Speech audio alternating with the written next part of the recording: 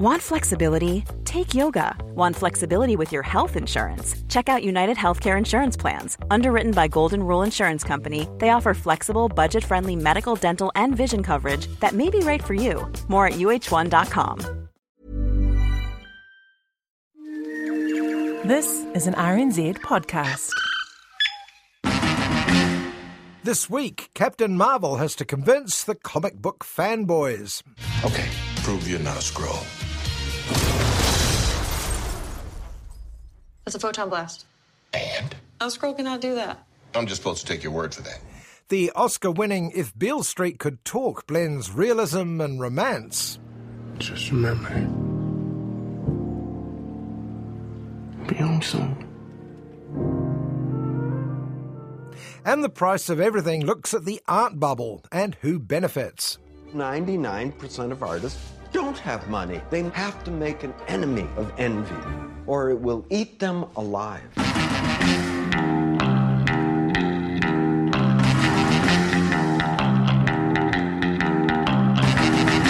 Hello, I'm Simon Morris.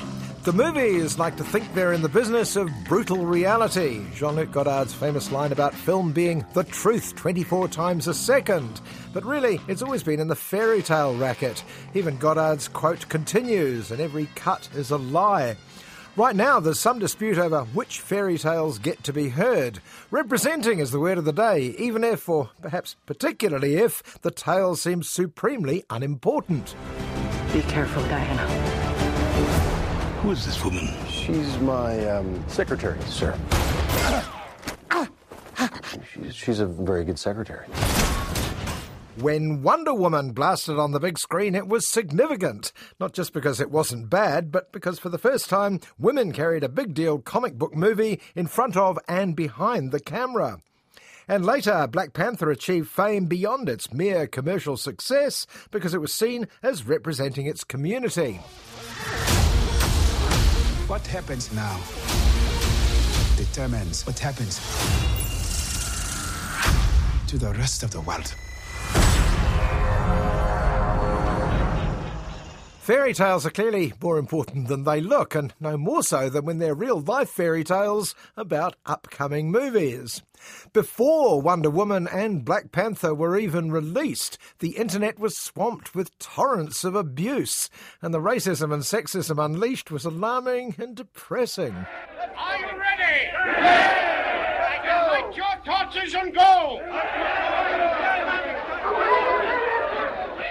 Well, a couple of weeks ago, the review bomb trolls were back in even greater numbers, attacking the latest Marvel Comics blockbuster Captain Marvel for not only featuring a female superhero, but also daring to hand the production to a mostly women creative team. I have this power, but I don't know where it came from.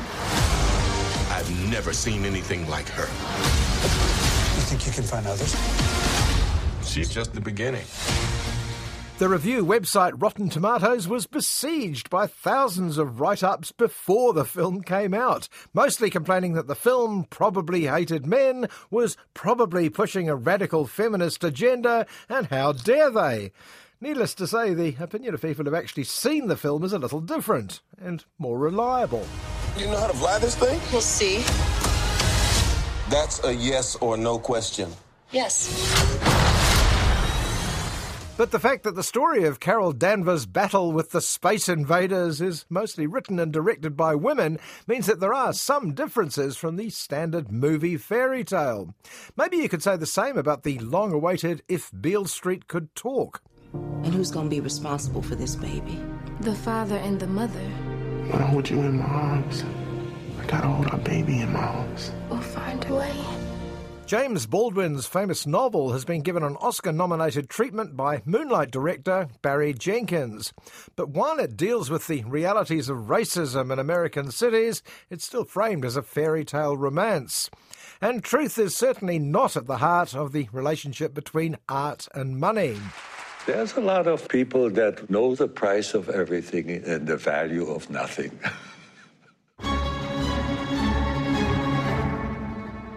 How can anything be worth the inflated prices demanded in Nathaniel Kahn's bemused documentary, The Price of Everything?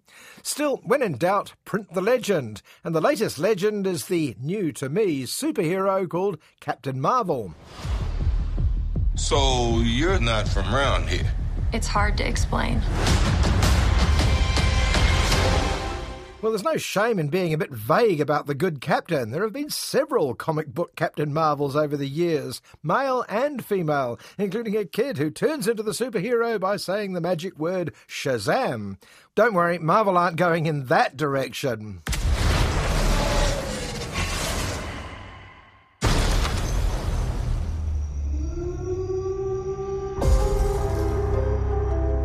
Instead, writer-directors Anna Boden and Ryan Fleck are embracing a new captain in a new decade. When a mysterious space warrior, played by Brie Larson, crashes on Earth, she lands in a blockbuster warehouse. It's the 90s, when women were starting to do it for themselves. Where's your head at? In the clouds. Where's yours? On my shoulders. About to show these boys how we do it. You ready? Higher, further, faster, baby. That's right.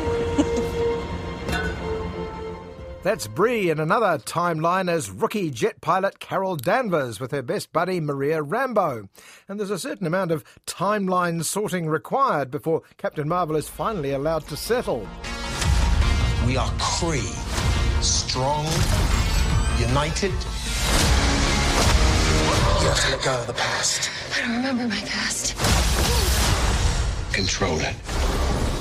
When we first meet our heroine, she's on another planet, practicing martial arts with her mentor Yon Rig, Jude Law at his most charming.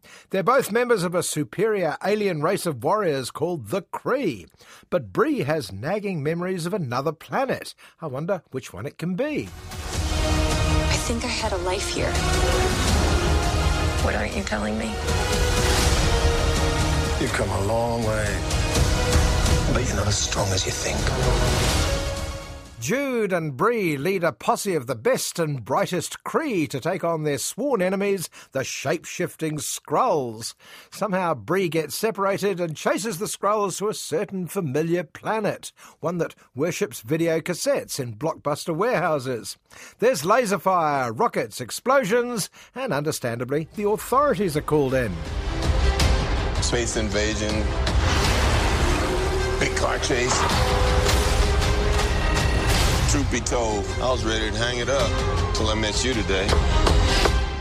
He sounds like Nick Fury from the Avengers movies, and he looks like him, albeit 30 years younger. Samuel L. Jackson it is, digitally rejuvenated.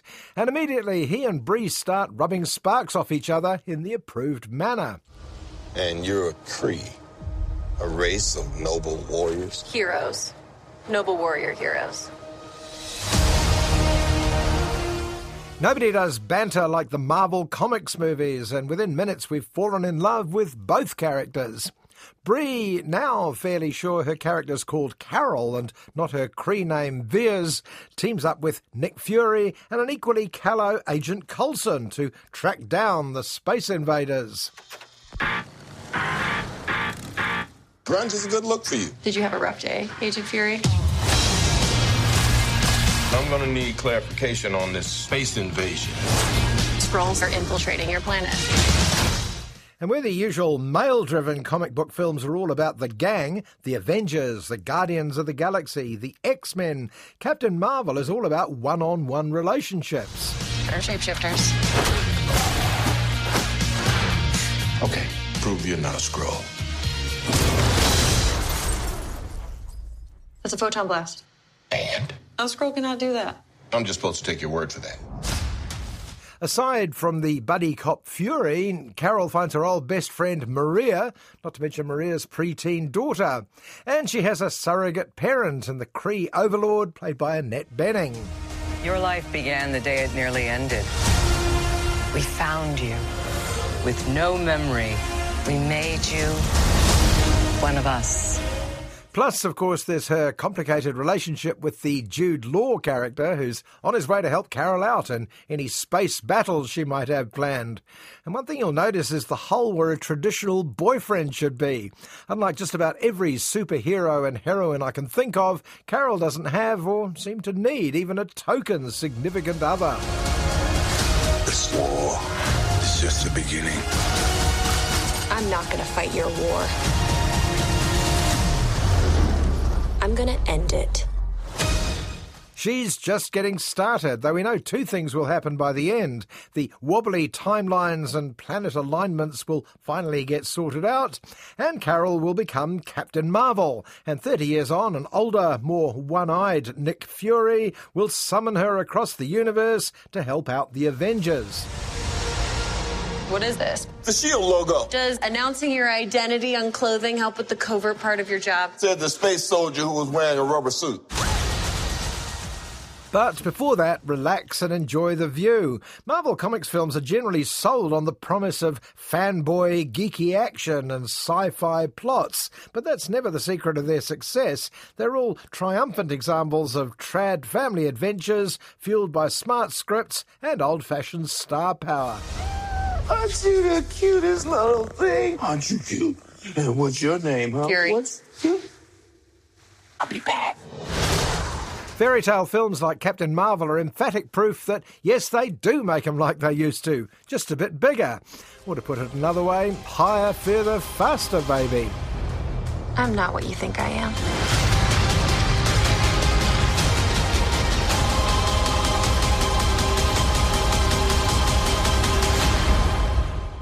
This year's Academy Awards, while controversial in some of their choices, had one thing they could pat themselves on the back about. It was the strongest representation of people of colour since ever. The Green Book, Black Klansman, Black Panther and Into the Spider-Verse all got Oscars, and so did the rather more high-minded If Beale Street Could Talk. You ready for this? I've never been more ready for anything in my whole life. You know I love you, no matter what happens. Beale Street is the first English-language adaptation of a book by the distinguished author James Baldwin. His adopted country, France, made a film of the same novel back in the 90s. This version won an Oscar for Regina King as Best Supporting Actress, as well as a nomination for the script by director Barry Jenkins. I'm yours and you're mine, and that's it. You with me all the time. Honey, there's something I gotta tell you. If Beale Street Could Talk, not the famous Beale Street in Memphis, but one in Harlem, New York, is initially the love story of childhood sweethearts Tish and Fonny. Just remember, be home soon. So in love are Tish and Fonny, and so breathtakingly gorgeous that it's hard to imagine anything could go wrong. Meanwhile, the trailer seems to go out of its way to tell the entire story of the star-crossed events of If Beale Street Could Talk. We are drinking to new life. Tish gonna have Fonny's baby. I hope it's a boy. Come on over here, daughter. You're a good girl, and I'm proud of you. But this is just the beginning. Tish is concerned how her family will react when she gets pregnant, but her earthy mum, Regina King, and equally supportive father and sister reassure her. However, there's one rather large inconvenience. I hope that nobody has ever had to look at anybody they love through glass. Fonny is in jail, and all the evidence is he's been framed by a vicious white cop. The cop's played by English actor Ed Skrein, following in the tradition of most films like this, where the racist cop is always played by an Englishman. Hey, I know it doesn't look like much right now, but we're not done. You see, you gotta imagine that there's like walls all the way up and down here, and I mean, yeah, it's a work in progress. Yeah, see, Tish, it's not done. It's a work in progress.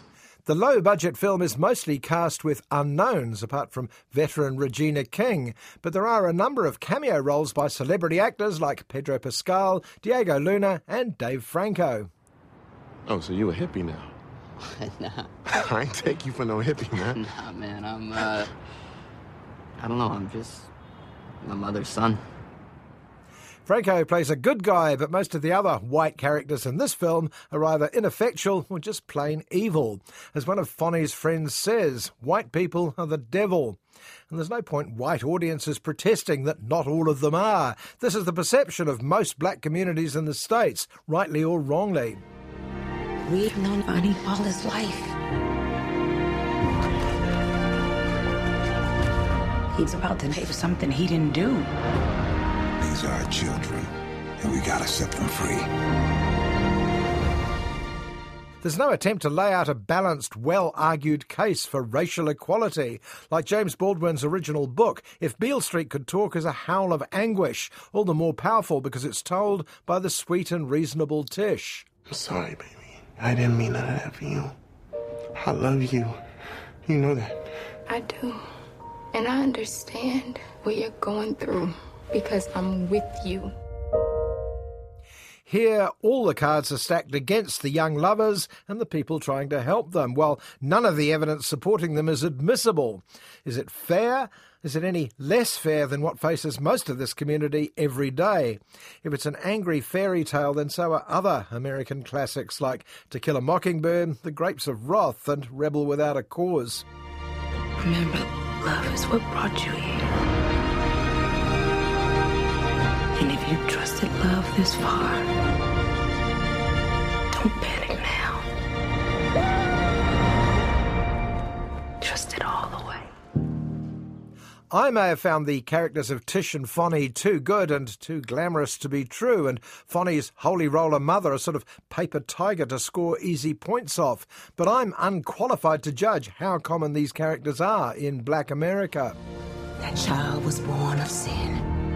That child is your grandchild. What difference does it make how he gets here? Unbow your head, sister. James Baldwin is generally regarded as one of America's great 20th century writers. The fact that he's had so few of his works filmed is not necessarily a sign of endemic racism, but it's clearly a shame, and one that hopefully can be rectified by other filmmakers now that Barry Jenkins has opened the door. You ready for this? I've never been more ready for anything in my whole life.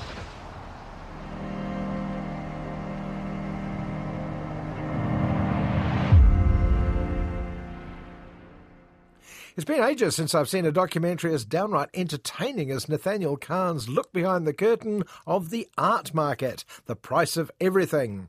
Well, the title tells you the angle. This is not a film about the place of art in today's world, just the cost. Ladies and gentlemen, the auction will begin shortly. Please take your seats. Art and money have always gone hand in hand.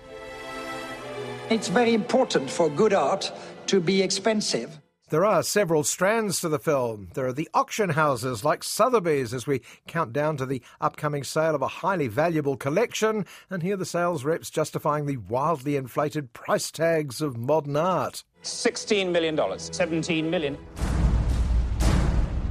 You only protect things that are valuable. If something has no financial value, people don't care.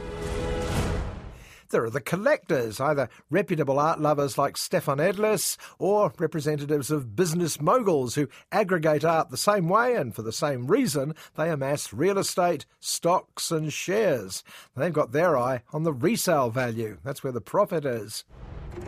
People are very seduced and it just becomes about the money. Bubbles make beautiful things. Keep it floating. Don't burst it. And the experts, critics, art historians and connoisseurs may wring their hands over the insane prices painters like Jeff Koons, Gerhard Richter and Damien Hirst can command, but they're also prime contributors to the bubble themselves. What is it that makes a piece of art worth 10 million, 20 million? Great things tell you they're great. It moved me so much. Still emotional. There are no rules about what is going to be good and what is going to be bad. Because art is art. The Price of Everything provides a short, potted history of how art was turned into a commodity, first by reminding us it was ever thus. Art was always the property of the 1%, first the church, then the Borgias and the Medicis, and later the modern-day plutocrats, anxious to show what they're worth by what they can show off. Rich people are incredibly insecure and incredibly neurotic. If you people have it, everyone else must have it. How do you stay sane? Would your paintings go for $1 million at auction? You're still alive. When the supply of the established old masters, Rembrandt, Van Gogh, Monet and the like, started to suffer due to fewer and fewer available paintings, collectors had to look elsewhere. Warhol and Lichtenstein led the new market, but soon there were dozens of highly bankable brand-name artists, and each sale, and more important, each resale, kept raising the price. They've tried to make it like the best artist is the most expensive artist. Is that not true? How could it be true? 99% of artists don't have money. They have to make an enemy of envy, or it will eat them alive. There's a telling scene where one of the exciting coming artists follows an auction for her work. When her painting goes for $1 million, she shrugs. She's certainly not going to see any of that money. It was a resale by a previous owner. But it may make a difference when it comes to her next work. What's more important, art or life? I would say art, because at least it lives forever. I really never made any money until recently. And lest we forget, The Price of Everything reminds us that the market doesn't only go up. The film compares the wildly successful conceptual artist Jeff Koons with his near namesake Larry Poons. When I say to people, I want to interview Larry Poons, some people say, what happened to him? Where is he? Yeah, I know. Anyway? They think I'm dead. It's not my fault. Larry's sin, in marketing terms at any rate, was he made his name with a certain style, then abandoned it to try new things. And if there's one thing the nervous reef fish of the market aren't keen on, it's new things. If you invented fire, are you strong enough to go back to hell and try to make something new again? When I stopped painting dots, all my old friends, they stopped talking to me. Well, I'm a huge fan of your work. Reggie said you only like the early stuff. No. The Price of Everything may be scathing about the failings of a system that tries to put a monetary value on something as intangible as art, but it's also funny and occasionally touching, thanks to the array of art makers and sellers on display. This is the value of a house. I like it, but it's not a house. There's a temptation for the artists to overproduce. Would it have been great had Monet done less paintings? The only people suffering in this hugely profitable racket, of course, are most of the artists themselves, who see very little of this money, and us, the general public. We're robbed of the chance to see much of this art because it's locked away in somebody's house, or worse, in a bank safe. The art world is a very brutal place. Is it absurd? Yes. At $30 million. Sold to you. Thank you very much indeed. But even if the bubble eventually bursts, the art will still be around somewhere. And there's no pleasure quite as luxurious as strolling through one of the world's great art galleries or museums. You can't put a price on that. Well, it's closing time for this particular showcase. I'm Simon Morris, and I hope you'll join me at the movies, same time next week.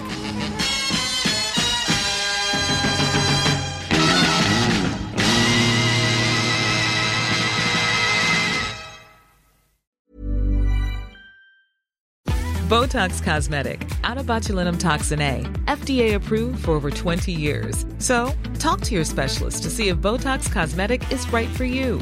For full prescribing information, including boxed warning, visit BotoxCosmetic.com or call 877-351-0300. Remember to ask for Botox Cosmetic by name. To see for yourself and learn more, visit BotoxCosmetic.com. That's BotoxCosmetic.com.